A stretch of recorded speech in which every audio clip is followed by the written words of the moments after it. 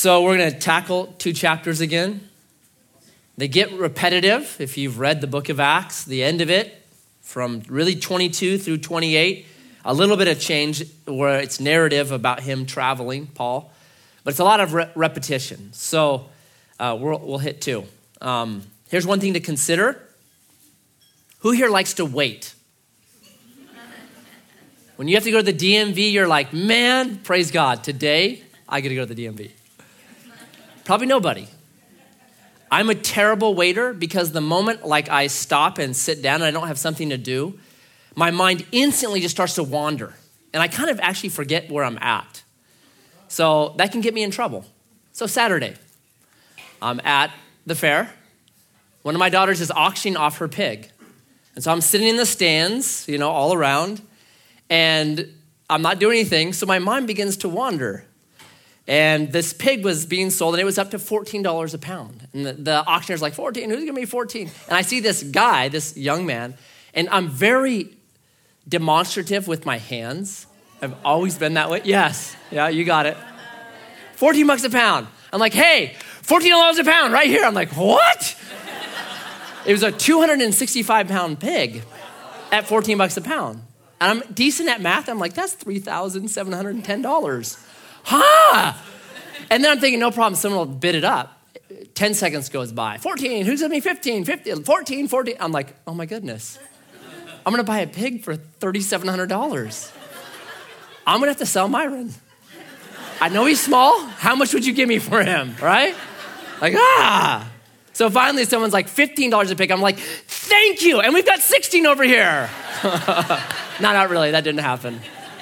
I literally had to sit on my hands. My wife Trinity, like, do not, I couldn't even head nod at somebody when they walked by. I'd be just like, hello.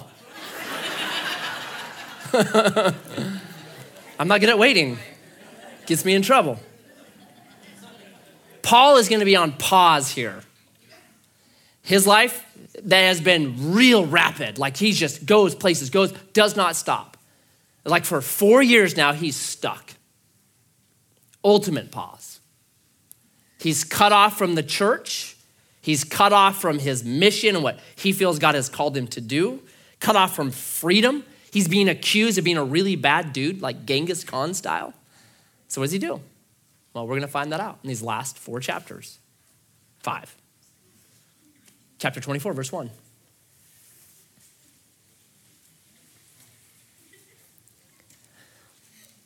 So if you don't know, catching you up, Paul goes to Jerusalem, probably shouldn't have, is in the temple, probably shouldn't have been there.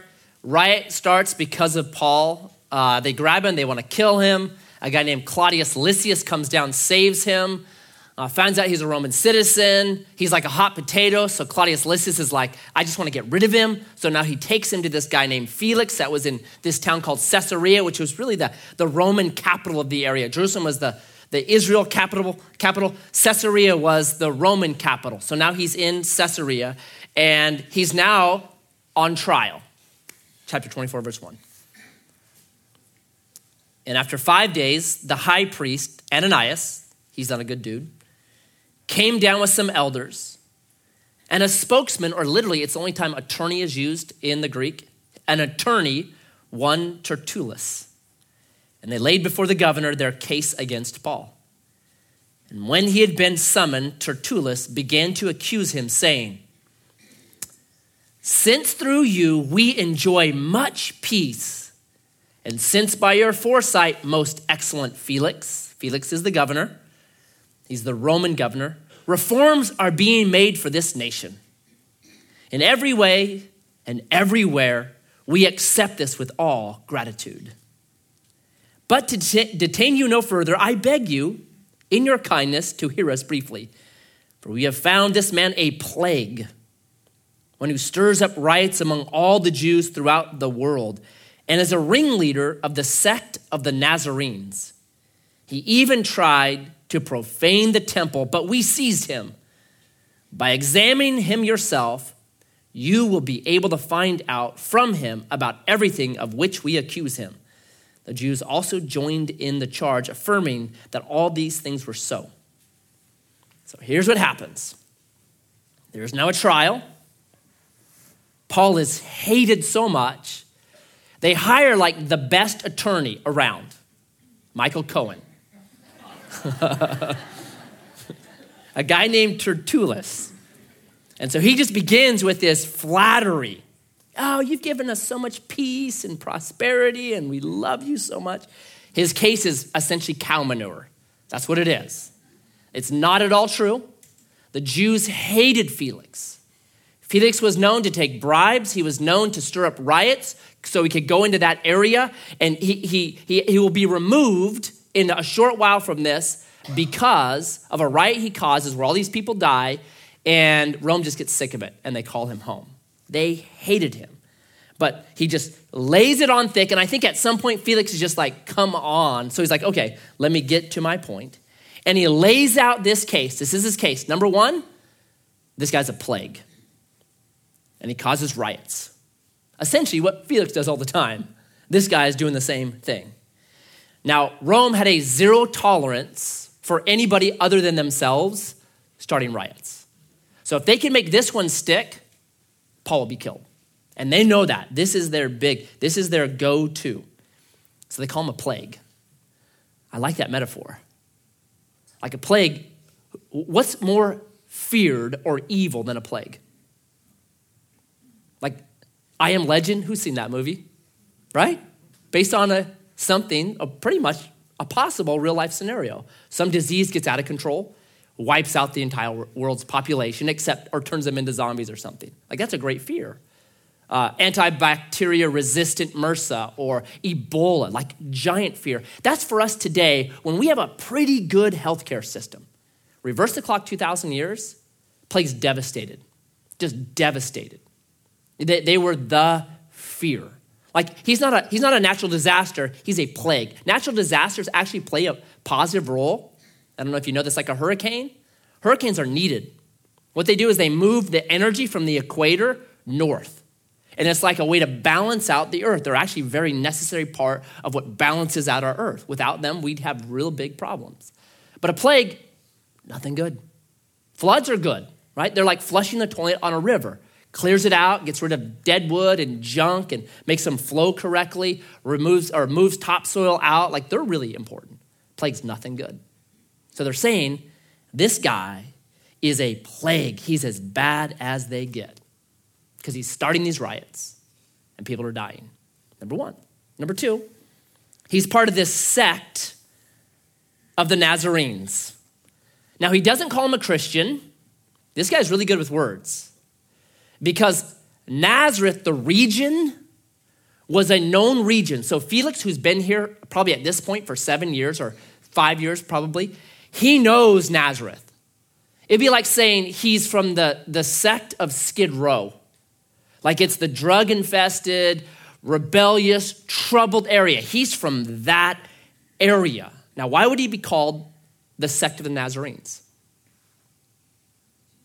Jesus, right, was from Nazareth, which is a giant prophetic thing.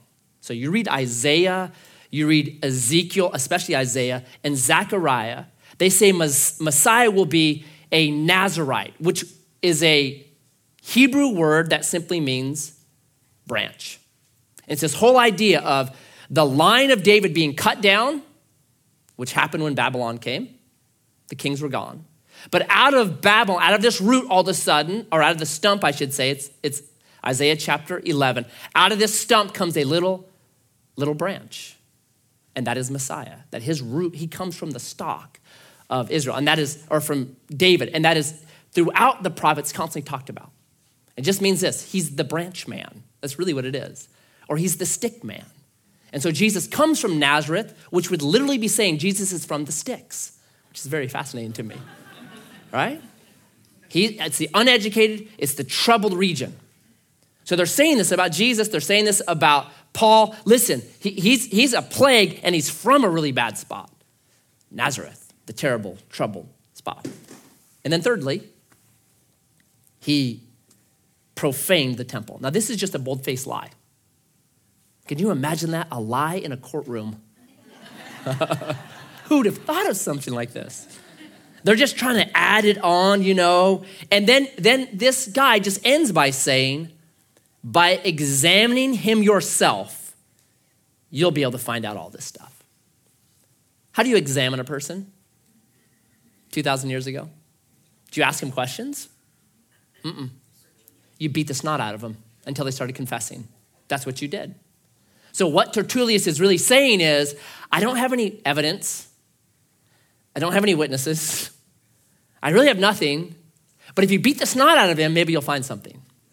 That's the entire case. Pretty weak, right?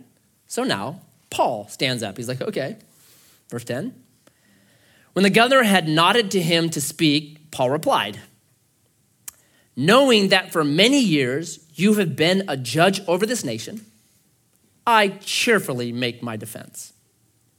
You can verify that it is not more than 12 days since I went up to worship in Jerusalem. And they did not find me disputing with anyone or stirring up a crowd, either in the temple or in the synagogue or in the city. Neither can they prove to you what they bring up against me. But this I confess to you, that according to the way which they call a sect, I worship the God of our fathers, believing everything laid down by the law and written in the prophets, having hope in God, which these men themselves accept, that there will be a resurrection of both the just and the unjust. So I always take pains to have a clear conscience toward both God and man. Now, after several years, I came to bring alms to my nation and to present offerings. While I was doing this, they found me purified in the temple without any crowd or tumult. But some Jews from Asia, they ought to be here before you and to make an accusation, should they have anything against me. Or else let these men themselves say what wrongdoing they found when I stood before the council. Other than this one thing that I cried out while standing among them, it is with respect to the resurrection of the dead that I am on trial before you this day. Normally, it's a bad idea for you to represent yourself in court. An attorney would have said, you called him a plague, hold on. Objection, Your Honor, right? But Paul does a really good job. He starts out, no flattery. He doesn't say all these lies about Felix. He just says, hey, I'm glad to talk to you because you've been a governor a long time. I love that. It's just honest, right? We have a saying in our house, if you don't have anything good to say, don't say anything at all. Don't lie with flattery, and don't say anything negative, right? If you thought I preached a terrible message, but you feel like you have to say something to me, you can just say, Matt, you preached today, okay? Which is honest. You're not lying, you're not saying anything you shouldn't say, right? That's what you should do. And Paul makes that line right. And then he answers the three objections. Number one, I didn't cause a riot. Listen, I didn't have time. I've been in jail for a couple of days. I've been down here for 5 days. I was only in Jerusalem for 6 days. It's not even possible for me to have done that. And where are the witnesses? I actually came to bless Jerusalem. I brought money because they're in a famine and there's economic trouble right now. I came and took an offering. I was here not to cause riots, but to bless. I didn't profane the temple, right? Where are the witnesses? No way. One thing that he has agreed to is this. I am part of this sect. And then he just goes, theology. He says, verse 14, I worship the God of our fathers, believing everything in the law, the Torah, and the prophets. I'm worshiping the same God these guys worship. I just know his name, and his name is Jesus. And I derive this theology from the Old Testament, the same scriptures that they are using. So yes, I'm guilty of that one thing. And my hope, just like these guys, is the resurrection. And he says something fascinating. He says there will be a resurrection of both the just and the unjust. So I don't know how in tune you are to certain debates in Christianity, but there's a big one right now on hell. And there are three main ways the church historically has seen what we call hell. They are, number one, eternal conscious torment. Now, when you think about eternal conscious torment, most of our ideas come from Dante and not from Scripture. So it's very important when you think about the afterlife for somebody that does not believe, the unjust, to not get your direction from Dante, but to really carefully examine Scriptures on what that will look like. And for me, the key text is 2 Thessalonians chapter 1, which talks about it, eternal separation from God. I don't think God's torturing people. I think God is saying no. Number 2 is what's called annihilationism. So if you were paying attention to the 2016 election, there's this guy named Ben Carson, remember him? Ben Carson was asked at one point, he was a leading dude. He was number 1, right? I think it was end of 2014. And he was on Katie Couric, and he was asked about his faith, and he was asked about hell. And because of Seventh-day Adventists, they believe in annihilationism, he gave the annihilation answer. I believe in a loving God. He's not going to torture people. It's if you don't believe in God, you cease to exist. That's annihilationism. So what they say is this. They say that when you believe in Jesus, you are given life. If you don't believe in Jesus, you're not given life. And when you die, you're just annihilated. You cease to exist. And they have their ways for it. You can study that if you want to. Seventh-day Adventists are annihilationists. So that's what he said. This is a troubling text for that point because it says, no, both the just and the unjust are going to be resurrected. So they have to work through this. And then the third one, which is mostly considered heresy, is what's called universalism. Universalism says this, that everyone will be saved. Now, I'd love to be a universalist. Man, I am a wishful universalist, but I don't think it's real. Because there are some people that will be miserable in heaven. So a universalist has to say this, Hitler will be in heaven with the 6 million Jews that he killed. Would Hitler love heaven then? Or to be like, this is miserable. I hate these people. They're here too? Yes, they are. So I think there's things that you have to just say, I don't know if that practically works. For some people, heaven would be hell. To be around people that they hate so much, that they're so ingrained in it and hate. So those are 3 big ones. This is one that you have to work through if you decide you're an annihilationist. It's a very tough one to work through. And I wrestle with these all the time because I want to be a universalist, but I know in reality, some people are going to refuse Jesus and they would be miserable in heaven. And for them, they will be separated, I believe, for 2 Thessalonians chapter 1 verse 9 from God's presence. And that's where they're happiest. I don't want to be around God. I don't love God. I want to be as far away from him as possible. So, got to work through that. So here, Paul says, this is the reason why I'm here. It's about the resurrection. And so every single time Paul preaches, he actually ends on the resurrection. Every time he shares, every time he's in court, what does Paul always get to? Yeah. Do you know people like that? Maybe it's not on Jesus, but it's if you talk to this person, at some point they're going to get to this topic. I had a guy in college. He was my roommate my junior year, Eric Williams. And we were roommates our sophomore year and junior year. Between my sophomore year and my junior year, he became vegan. And it was every time I'm eating like a hamburger or like when I could really had a little bit of money and buy a steak, he'd be like, you're going to eat that? I'm like, absolutely, I'm going to eat this. Oh, man. And he'd be like eating tofu, which from my background, my church background, to me, tofu was like satanic. I still kind of tend towards it. I'm like, I don't know, man. You eat that. I think you're in league with Lucifer. I really do. So there's still that in me a little bit, So, and he'd be like, you should eat tofu. Do you know how long red meat stays in your digestive tract? And I always say, not long enough, because I'll be hungry tomorrow, bro. And it was, I know I'm having this conversation with him, right? Because that was his kick. There's these guys, I call them mandulists. Like they think all the world's problems will be saved if men just acted more manly.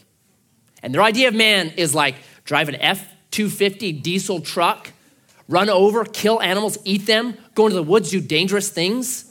Like that's gonna solve the world's problems. Now, possibly because some of them will perish in those activities, but you just know that's what we're talking about. Every time Paul opens his mouth, at some point Jesus comes out. I just love that. He could be trying to make a case to get out of jail. He doesn't. In his waiting period, he's like, man, this is just a great opportunity to share Jesus. And every time I'm going to stand up in front of people, I am going to share about Jesus. Love that. So here's what Felix does. Felix, having a rather accurate knowledge of the way, probably from his wife, she is Jewish, probably had that, Drusilla, she knows. Put them off saying, when Lysias, the tribune, comes down, I will decide your case. He never comes down. The hot potato, Lysias had handed it off. He's back in Jerusalem, not my problem anymore. Then he gave orders to the centurion that he should be kept in custody, but have some liberty, and that none of his friends should be prevented from attending his needs. After some days, Felix came with his wife, Drusilla, who was Jewish, and he sent for Paul and heard him speak about faith in Christ Jesus. And he reasoned about righteousness and self-control and the coming judgment. Felix was alarmed and said, go away for the present, and when I get an opportunity, I will summon you. At the same time, he hoped that money would be given him by Paul. So he sent for him often and conversed with him. When 2 years had elapsed, Felix was succeeded by Porcius Festus, and desiring to do the Jews a favor, Felix left Paul in prison. Sunday, we looked at this text quickly. Felix gets an F, right? Doesn't decide the case. He's a procrastinator. Just kicks it down the proverbial street for the next person to deal with. It's Mark Twain. Don't put off till tomorrow, which you can put off till the day after tomorrow. That's the classic procrastinator. That's what this guy is. And here's the damage. Here's the danger in that. This first time Paul talks about him, about faith in Jesus and righteousness and self-control and coming judgment, Felix was alarmed. And then he calls him back many times after that. But it never says he's alarmed again. The problem with procrastinating about really important things that God puts on your life is this. Your heart changes. It grows a little calloused. Every time you say no to God, every time you're like, not now, I'll deal with this later. I think there's like a layer that gets over your heart. And it makes it just, you're less sensitive to his movement. It might be Hebrews chapter 5 that warns about that. It says to this group of people, you should be in graduate school right now, but instead you need to go back to elementary school. You need the milk. You can't take strong doctrine. You can't take meat right now because people that can that can handle meat handle it because of use, because they're using what God is putting into their life, and because they're using it every time God speaks to them. They're sensitive to it. Be very wary of this. When God speaks, I think there's power in that moment to respond, to be changed, to be moved brilliantly. But when we say no, no, no, no, then God just, okay, fine. Okay, fine. You'll reap the rewards of that procrastination, which is hardness of heart. Hebrews chapter 5. Danger to me.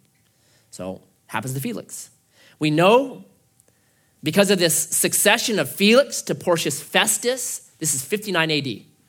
So a lot of the book of Acts is dated from this right here, this transition, because we know it, okay, right there, 59 AD. Just a little note for you. So then, here's what happens. Porcius Festus, next guy up.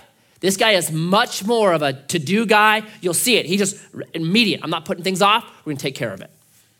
Now, 3 days after Festus had arrived in the province, he went up to Jerusalem from Caesarea, and the chief priests and the principal men of the Jews laid out their case against Paul, and they urged him, asking as a favor against Paul that he summon him to Jerusalem because they were planning an ambush to kill him on the way.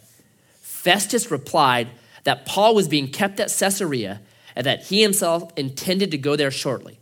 So, said he, let the men of authority among you go down with me, and if there is anything wrong about the man, let them bring charges against him. New governor, very important guy, goes to Jerusalem. What's the first thing these guys want to talk about? Paul. You're like, wow, man. We know there's a famine right then. Like they could use an economic stimulus package, freer trade agreements, right? More bread, something. There's all kinds of like these problems, but they're so focused on their hatred of Paul, it makes him the most important thing. Do you know that's true of your own life? That something that you hate, you make that the most important thing in your life. And you're not able to see past it. It's like the rock in the road, and you just keep concentrating on that. That's the danger of hatred. It elevates things that you should be able to ignore and move beyond, and then it just keeps bringing it up in your mind over and over and over again, and it makes it the most important time, and it's just a giant waste of time. Does hating ever make things better for you? If you've like spent your days, grind your day, hating somebody, are you going to bed at night like, oh, shalom. Man, I feel so good. I feel so much better today. No, what does hatred do?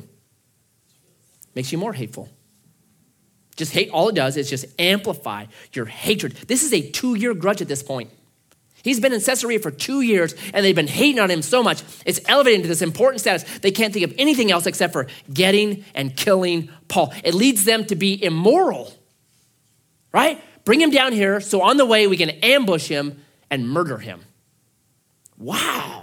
Oh, dude, that's insane. Listen, hatred is never ended by hate. It's only ended by love. The only way you get over hatred is love. That is Matthew chapter 5, verses 44 and 45. Love your enemies. Bless those that persecute you, right? You don't get over hatred by hate. You get over it by love. And a lot of times we have to pray to God, put a love in my heart for that person that I want to hate on because it's killing me. So these guys, it's just killing them. Abraham Lincoln has one of the best quotes. After the Civil War, he let the South keep their guns. And so the people were saying, what are you doing? You're letting your enemy keep their guns. And this is his classic answer. He says this, do I not change my enemies into my friends by allowing them to keep their guns? Such a brilliant concept. His goal was not punish them. His goal was, I want to turn them into my friends.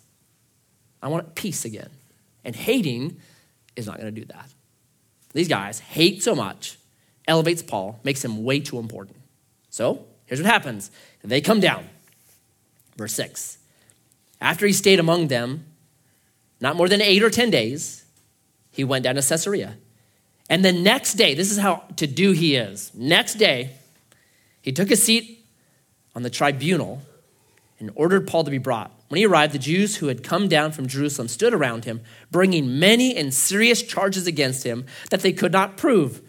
Paul argued in his defense. Neither against the law of the Jews, nor against the temple, nor against Caesar have I committed any offense. But Festus, wishing to do the Jews a favor, said to Paul, do you wish to go up to Jerusalem and there be tried on these charges before me?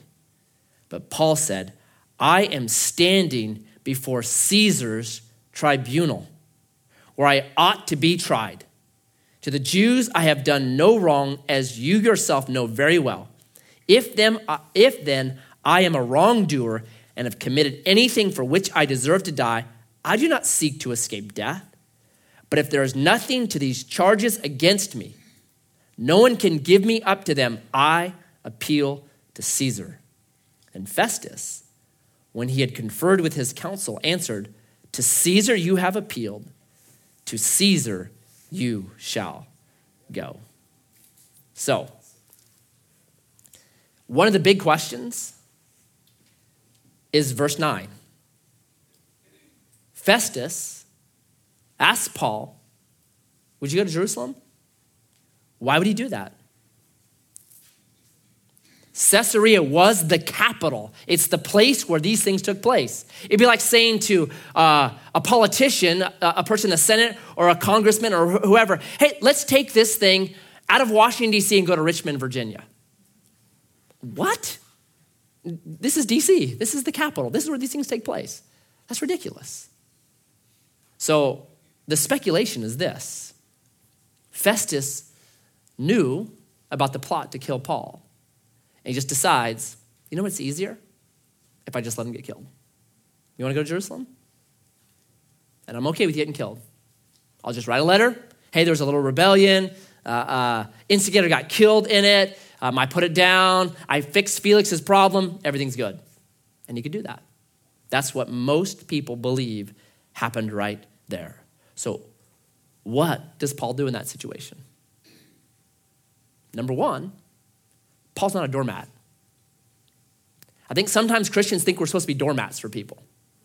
He is not a doormat, right? He stands up and says, bro, you're wrong. I haven't done anything wrong. This is the right place for me. Are you kidding me? We're to be different, no doubt. But being different does not mean being doormats. Number two, he knew the law of the land. He knew as a Roman citizen, I have the right, if I'm not being charged with murder, I have the right to appeal my case to Caesar. He knew the law. I think as Christians, we live in a society of law. We should know the law. And we should use the law as often as we can in this system that we've been given to protect ourselves and to promote Jesus in the kingdom. Completely within law. Like we should know. Paul knew the law and he used it. And then he was proactive. Who got Paul to Rome? Right? God said, chapter 23, verse 11, hey, Paul, I'm going to get you to Rome. Right? Rome now pays for his ticket. Festus is like, okay, I'm sending you to Rome. So you can say, no, Rome sent him to Rome.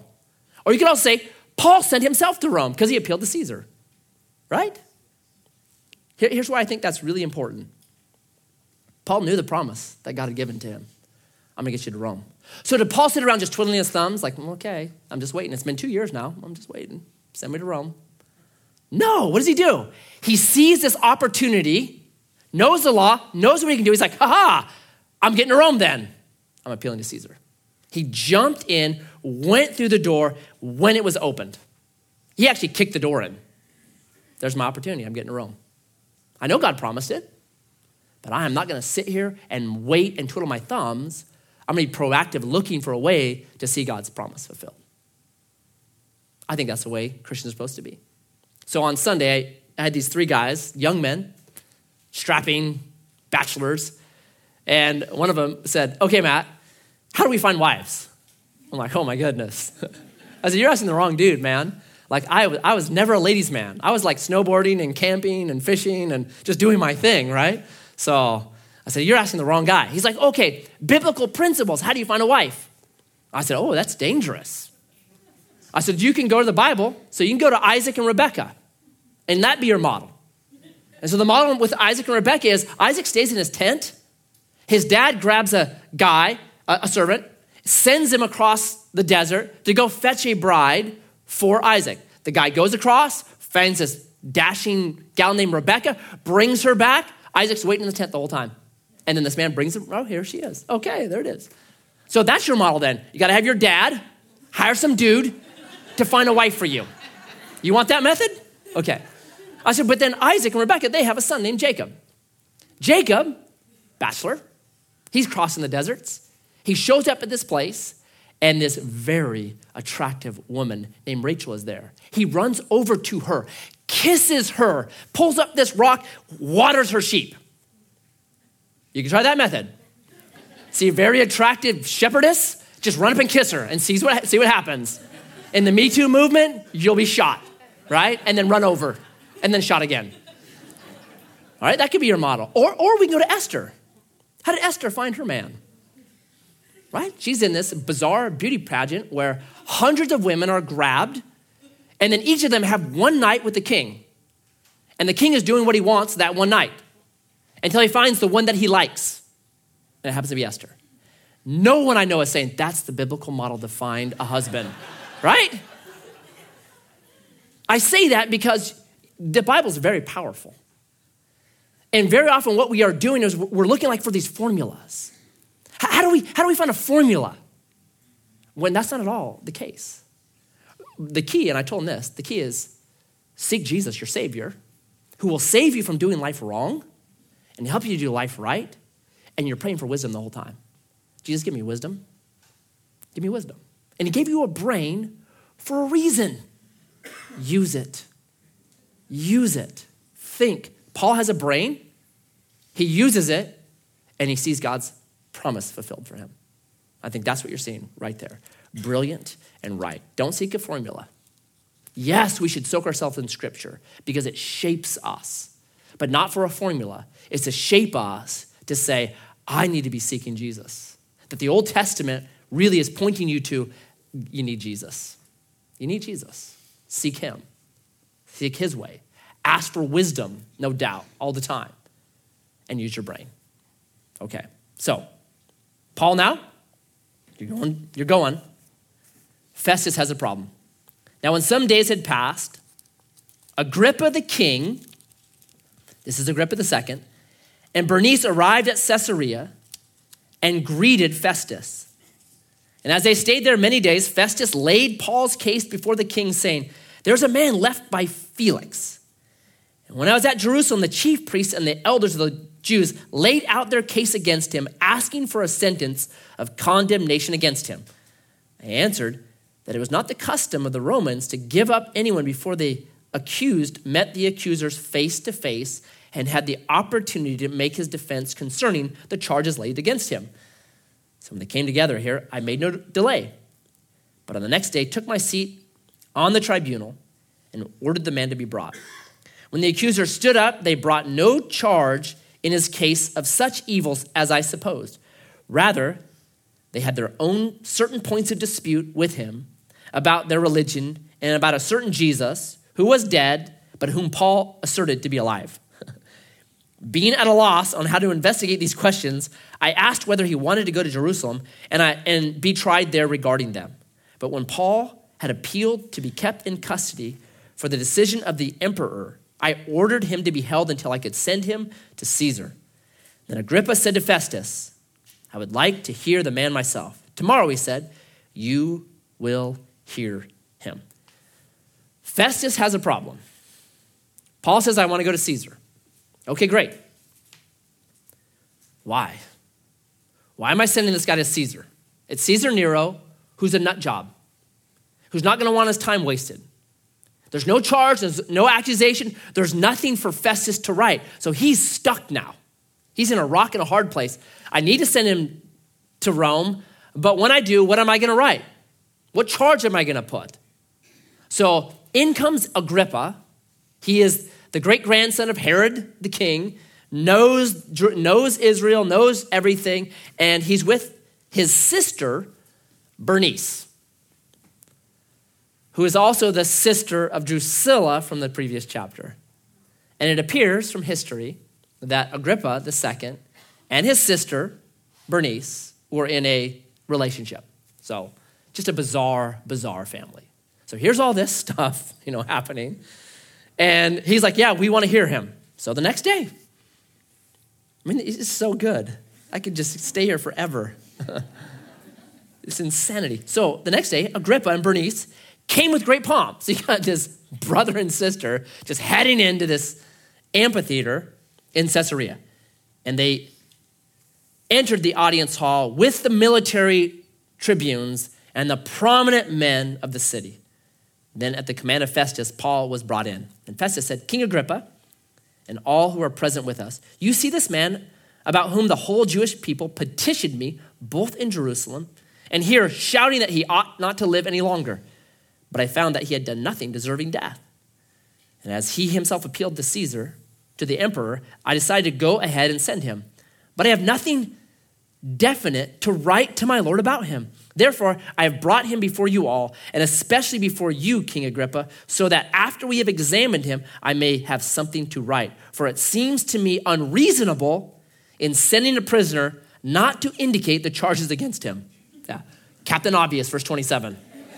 All right. So this is before technology. This is what people live for. Like, what else are you going to do?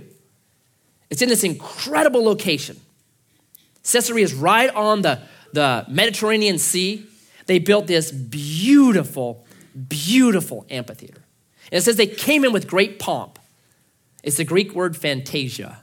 So just Disney, just total Disney right here. Just everything glitter. You've got the military comes in. Just think World War II, just strutting in, people, just unbelievable. The location, I've been there before. So it was 20 years ago, 1998. Kind of funny story. We're in this amphitheater overlooking the ocean. Brilliant. The acoustics there are phenomenal. They say someone can stand on that stage. We actually sent somebody down there to stand on the stage, talk in a normal voice. And there's you could see, 10,000 people in this amphitheater. Anyone can hear. It's that brilliant of design. So we're there with this little group with John Corson. It was a trip to Israel. And there's these walkways, there's 10 seating rows, and then a walkway, and 10 seating rows and a walkway. So we're up in the seats. John Corson is standing on the walkway, and he's teaching this text right here. He's teaching it. And if you know John, he's an intense teacher. He does not like any distraction. It is focus, pay attention. We're teaching God's word, which is a great attribute. So as we're all listening and stuff, this group comes in, and it's this long, it's got to be a couple 100 feet long. And they come in, and you can see them. They're walking on the walkway that John is teaching on. And he's just grabbing fifth gear right now. So he's going. And everyone's kind of watching, and they're filing in, and they've all got these floppy sun hats on, and here they come. Probably 50, a whole busload, 50 of them, and they're walking. Dun-dun, dun-dun. And you can see John glance over they're not going to. They would not. No, they are. They just started walking right in front. And he's like, what? And then he made this realization, and we all made the realization at the same time. And how do I say this nicely? They were people that would normally ride a short bus, okay? So they were that, and so he's like, oh, and you just see him do this, okay? And then I'm with Aaron Freilich and Roman Watson and this guy named Eric Cartier. We just could not stop laughing. It's the funniest thing. So that's my Caesarea story. I'm sticking to it. It's so funny. So here it is, this beautiful place, all this pomp, all this energy, all these people, it's the red carpet, man. When they're marching in, people are like, who is that? Oh, that's Agrippa. And that's Bernice. And who's the fat guy behind him? Oh, that's the new governor, Porcius Festus. It's a big deal. This is everything. Packed out. Pomp. Military. Power. They all sit down. And I can just imagine in my mind, there's a little side door. Out comes this chained, tiny, hook-nosed, bald, bow-legged, squeaky-voiced man named Paul. And he's the main attraction.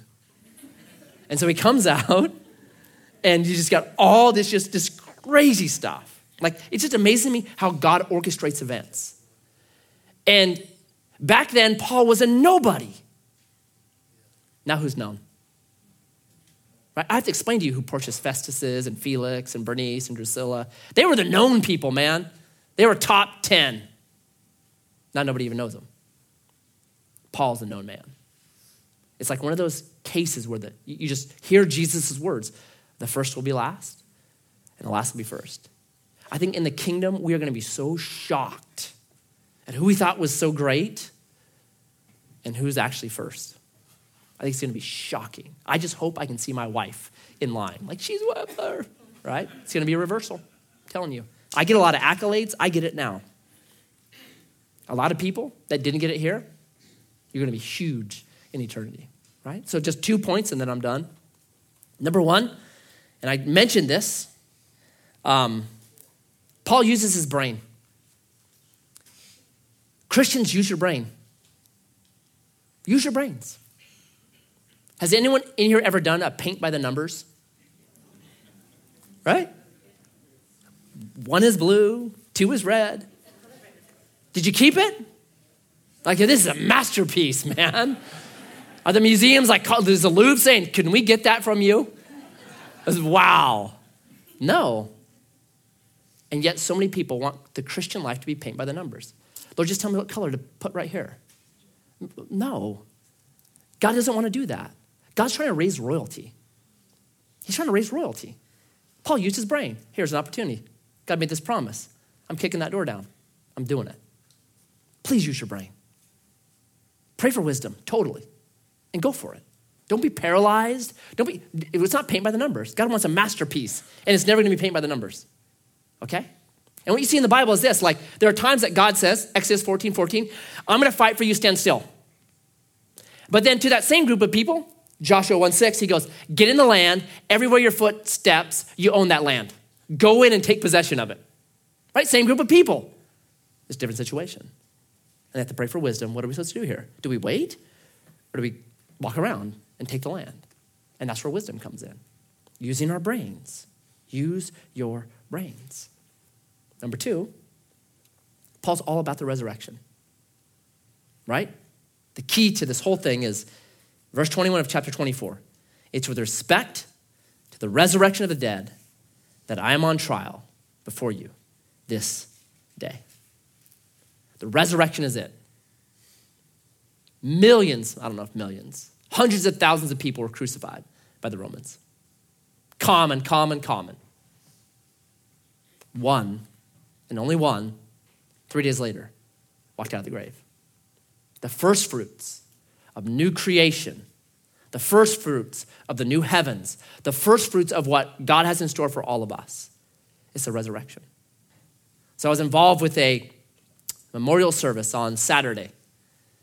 26-year-old young man, full of life, had an addiction, got a hold of a tainted heroin, had fentanyl probably in it, OD'd and died. Brutal, just heartbreaking. All these 25, 26, 27-year-old young men who are saying, what's up, Matt? What's up? I always point, resurrection, man. God did not destine us. The reason why we're all here right here, the reason why we're in this memorial service right now is because each of us knows this is not the way we're designed to live. That we should never say goodbye. That we're designed to live in eternity, in eternal community with God in a beautiful spot. And what Revelation 21 and 22 says is this, that's where you're headed. It's called the Garden City of New Jerusalem. That's our hope. Our hope is one day we're put in a place where we were designed to live eternally. Never saying goodnight, never saying goodbye, never saying, hey, I don't have enough time. All those things that are weird now that you feel like they shouldn't be this way, they're gone. We're fulfilled.